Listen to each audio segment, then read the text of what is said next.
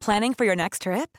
Elevate your travel style with Quince. Quince has all the jet-setting essentials you'll want for your next getaway, like European linen, premium luggage options, buttery soft Italian leather bags, and so much more. And is all priced at 50 to 80% less than similar brands.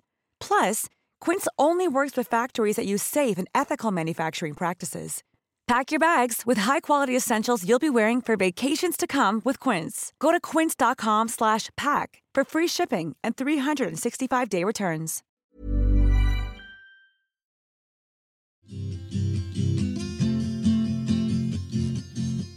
I'm Sarah.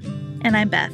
We co-host Pantsuit Politics, a podcast seeking nuance in political conversation. Along the way, we've realized the rest of life is filled with nuance, too. So we come here each week to commemorate the moments in our lives, moments beyond birthdays, weddings, and funerals, that deserve celebration. It's an opportunity to see ourselves in a new season and to reflect on the messiness of living wisely. Hello, everyone. Thank you so much for being patient with us last week as we recovered from our almost 2 full weeks of travel together. We are back again here at the Nuanced Life with some fantastic commemorations for you this week. Before we dive into our commemorations today, I just want to invite you sincerely to join us at my home church, Florence Christian Church in Florence, Kentucky, this Saturday, April 27th, to talk about our book, I Think You're Wrong, But I'm Listening, A Guide to Grace-Filled Political Conversation. Sarah and I will be there. We'll do a free event talking about the lessons of the book, and then we will do a workshop with lunch where we'll discuss how churches particularly can lead the way in grace-filled conversation. And this will not be just about politics, but about any kind of hard topic that comes up in congregations. So we hope it'll be really useful and would love to see you there.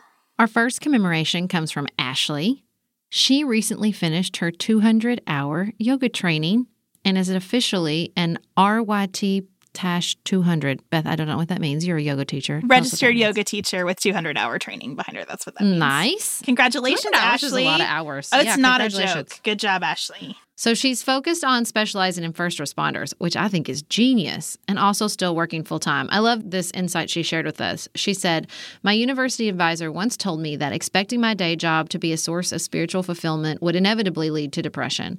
My goal should be to be positive, work hard, and find ways to feed my passions in my free time through hobbies and other outlets. If everyone found a job that fulfilled their greatest passions and rejected anything that did not bring them joy, chances are we would have a hard time finding a lot of garbage collectors. It is our responsibility to seek ways outside of the 9-to-5 window to bring joy into our lives. This is my mission with my yoga business, Asanas with Ashley. I felt like sharing this journey may inspire someone to pursue something that they really wanted to pursue, but felt that it was not possible. There is an idea perpetuated around the digital world that entrepreneurship and being your own boss is a sign of success, and that all you need to do to accomplish this is simply take the risk. For those who truly and honestly cannot do that, there has to be another way to pursue their passions that do not involve sacrificing necessary sources of income. Perhaps we can say, finding the nuance in this concept of following our dreams and passions is the key." I think that's lovely. I had a really similar experience to Ashley. I started practicing yoga because I took an assessment called the Divine Inventory.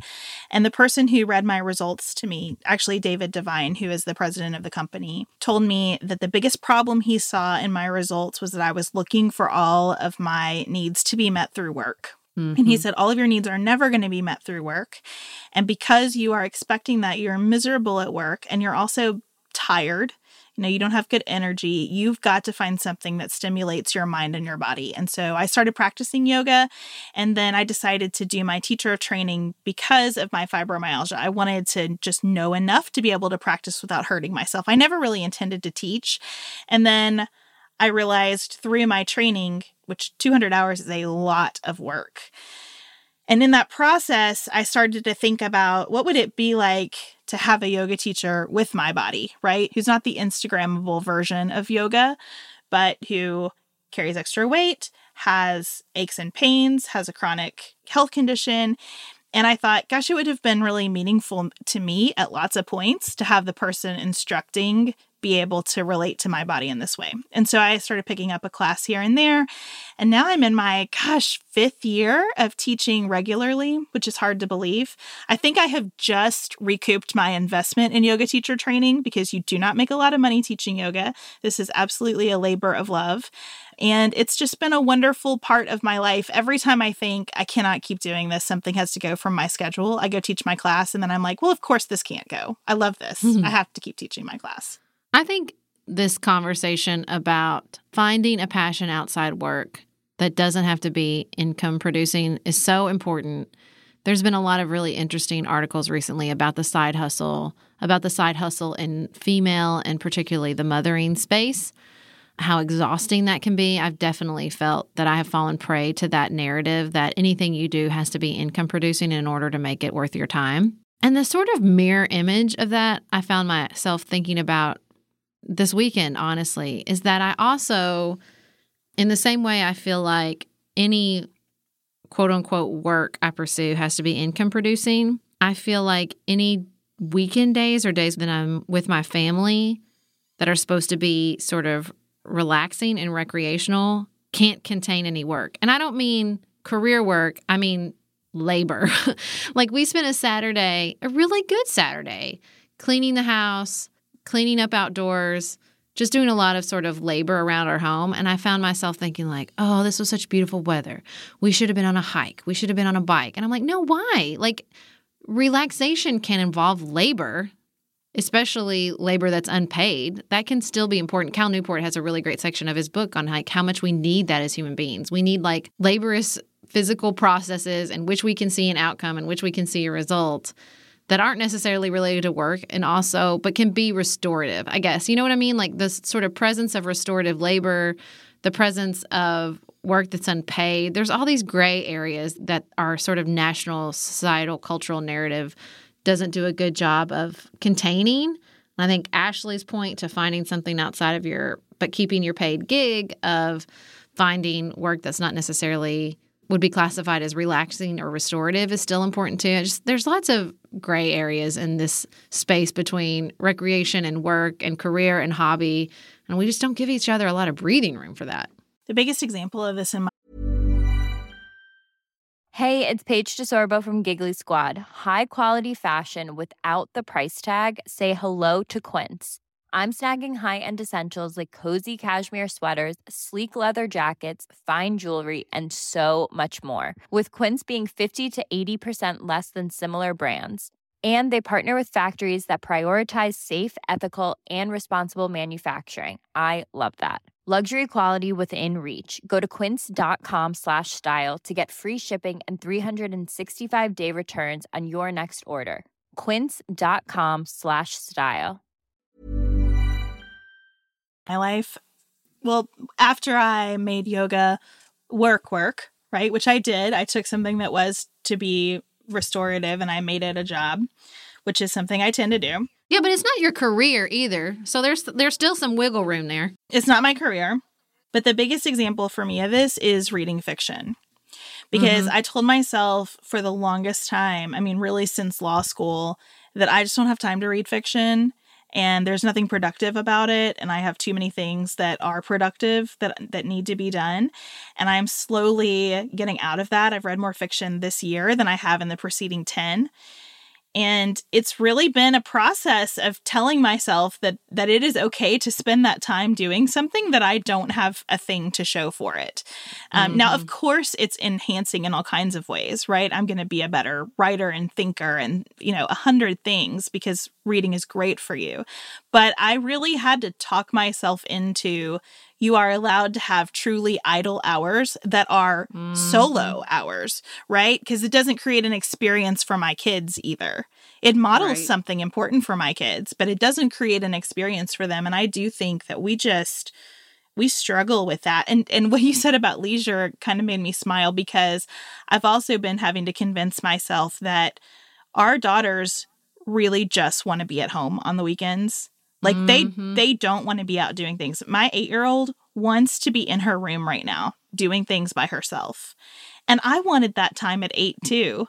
But I have this instinct like, but I need to get them out in the world. And there are so many things we haven't taken them to do and see, but they really want that interior time. And I do too. And so I need to give it to all of us. Yep. No, I totally agree. There's so many valid, complex uses of our time, and we love to split them up into just two basic. We love binary things. We just do. Our brains like the binary. And we like the black and white of like work and leisure, figure it out. But it's so much more complicated than that. It's a Venn diagram like the Nuanced Life, not a light switch. Well, congratulations, Ashley. I hope that your training was as enriching as mine was, and that yoga brings you so much joy. And I can tell from the way you're talking about this that you're going to bring lots of joy to others. Wise Mother. Even when we're on a budget, we still deserve nice things. Quince is a place to scoop up stunning high-end goods for 50 to 80% less than similar brands. They have buttery soft cashmere sweaters starting at $50, luxurious Italian leather bags, and so much more. Plus, Quince only works with factories that use safe, ethical, and responsible manufacturing. Get the high-end goods you'll love without the high price tag with Quince. Go to quince.com/style for free shipping and 365-day returns. Mother's Day so hard. It's so hard. There's so much pressure to find something that's thoughtful and useful and permanent, right? Not something that's just going to be gone in a couple of weeks. And it's stressful. But the reality is Mother's Day is almost here. And there's one gift that thousands of moms have been calling the best gift ever. It's called Skylight, and it's a photo frame you can email photos to anytime from anywhere. It sets up effortlessly in under 60 seconds. Just plug in, use the touchscreen to connect to your wireless network, and enjoy. Everyone in your family can email photos to Mom Skylight, and they'll pop up in her home in seconds. Skylight frame has a gorgeous 10-inch touchscreen. You can swipe through photos with your finger and even tap to thank the person who sent a photo. 100% satisfaction is guaranteed. If you don't love your Skylight, they'll offer you a full refund. Our Skylight sits on our kitchen counter. I regularly email photos to it so that we have this sort of running photo gallery of our year so far. I absolutely love it. It is so easy to email the photos and watch them pop right up. I cannot recommend it highly enough. Now, as a special Mother's Day offer, you can get $10 off your purchase of a Skylight frame when you text LIFE, L-I-F-E, to 484848. That's right. To get $10 off your purchase of a Skylight frame, just text LIFE to 484848. That's LIFE to 484848.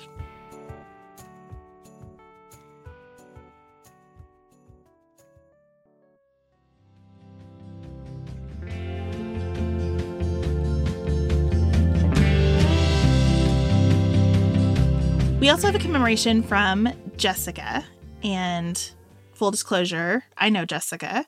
She worked with me, and so Sarah, I think it would be a better service to Jessica for you to share her commemoration, because I will layer onto it all kinds of my own personal feelings about it. So Jessica landed her dream job out of graduate school. She had 3 kids. She made an amazing life for herself. And then last November, she quit her dream job. And I love this. She says, it was hard to decide that what was a dream job for me at 26 wasn't a dream job anymore at 36. I had stagnated and was finding the work stale. So she has now launched a small business. She's been an entrepreneur for 5 months. She's adding clients. She says, I've always felt like my business needed to succeed in order for me to commemorate this change. As a recovering type A personality, I felt like I could only commemorate successes or even the silver lining of a lesson learned from failure. So I offer this commemoration as a celebration of my own learning to embrace the messy middle of launching my business that might succeed or might not. Either way, I'm willing to pause and celebrate that I had the courage to make a change and celebrate even amidst uncertainty. I love that. Jessica's awesome, and it was a real privilege for me to get to work with her. I think that Jessica is experiencing what so many people experience when you know you need a change and you start to do the risk calculus around that change. It's really daunting. Mm-hmm. And so just making the decision to change is absolutely commemoration worthy. And being in the messy middle of that change, that period of maybe this will work, maybe it won't, which is where I feel I am too. It's a beautiful thing, and it takes daily courage every single day you have to say to yourself, I'm going to take this risk again today. It's not like the decision to quit your full-time job is the beginning and end of it. That decision comes up multiple times every single day. I'm going to have the courage to charge this person for my work that I did for them, even though that feels uncomfortable to me. I'm going to make the decision to say no to this work, even though I'm scared that I'm not going to have enough work and not enough money. There are so many decisions in the process of executing on something like this. And it's just a huge celebration, I think, for everybody who makes this kind of leap to be making those decisions every day and wading through it. I really identified with the desire for like a hard term result in order to celebrate. Again, we have this narrative that the story needs to be completed for us to celebrate it, or that there's a binary to begin with, that you're at the beginning and then you're at the end. Like you said, this is a practice. Like I think going out and doing this is a practice. It's like a decision to practice. You know what I mean? It's a decision to do something every day. And that's just as important to commemorate. But because we make commemoration so often about the end result, it's just an important reminder that no, just changing your direction, going out on a new journey is really an important thing to take a moment and recognize. I think we have this struggle with what we do together, Sarah. Like, there's not a beginning and an end to podcasting or book writing or speaking. Do we commemorate that we just finished some travel? Well, we have more coming up. Like when do you stop and say to yourself, wow, self, you just did some hard things? I don't know. It's tricky. It is. It's really hard. That's why, honestly, there is a part of me that really embraces the other holidays that people don't like New Year's and birthdays, because I just think otherwise, if you can just focus on the passage of time and what has happened and what you have accomplished over the passage of time, that's better than nothing. At least it's a small trigger to remind yourself, time has passed. What's happened? What's changed? What have I changed? What has changed about me? I think that those are good, healthy triggers, if nothing else. I also think that when you're in a partnership, it's really helpful to have someone who will kind of wave their hand and say, wait a second, we should celebrate that we just did this. And I think it's harder when you're like Jessica on your own. There aren't a lot of moments where you want to stop and like congratulate yourself, So maybe finding a team of people around you or something to do that is a good way to make sure you don't get lost in the day-to-day. That's the problem for all of us, right? The day-to-day is oppressive in its persistence. And so being able to step out of it really is a gift.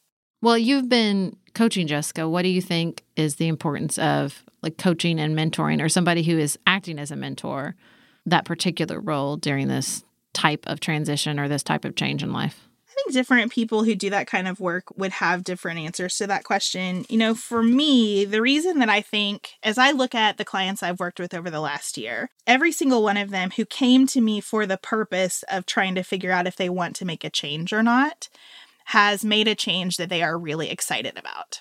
And I think the reason for that is that when someone can mirror back to you your thought process, it connects you with your own wisdom in a way that you almost need someone else's permission to connect. Does that make sense?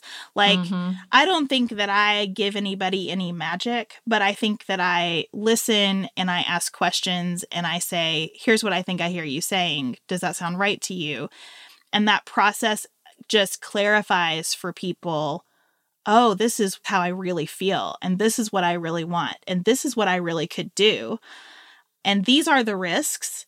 And here's my level of tolerance for those risks. And so I feel really good. This is really rewarding work for me to be involved with someone like Jessica who goes through this process, because it's a beautiful thing when someone trusts themselves. But I think that a lot of us need support to trust ourselves. So much of trusting yourself, again, just goes back to the passage of time and age.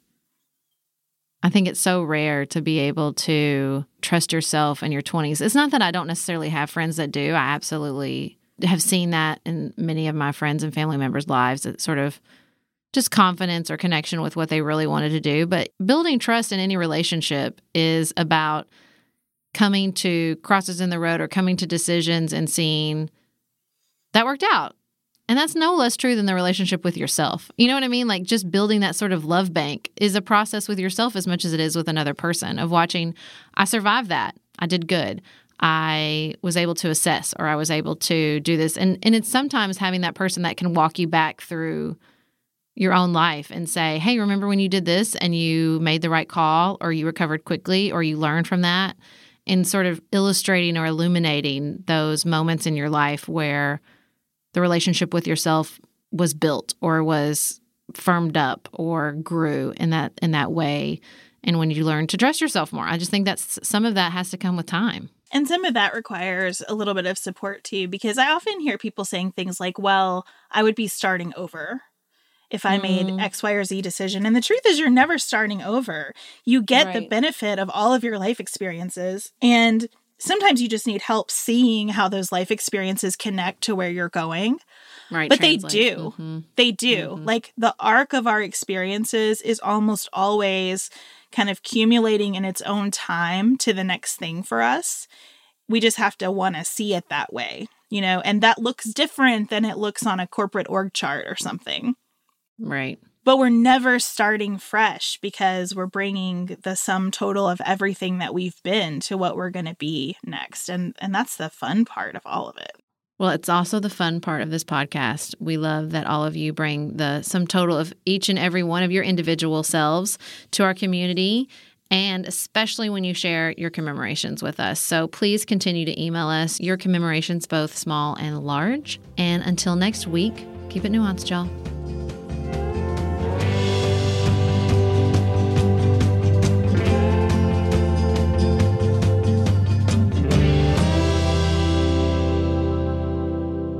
Nuanced Life is produced by Dylan Garvin. Elise Knapp is our production assistant. Dante Lima is the composer and performer of our theme music. The Nuanced Life is listener supported. For $5 a month, you'll receive an extra episode of The Nuanced Life at patreon.com/thenuancedlife. You can connect with us on our website, thenuancedlife.com, and follow us on Instagram.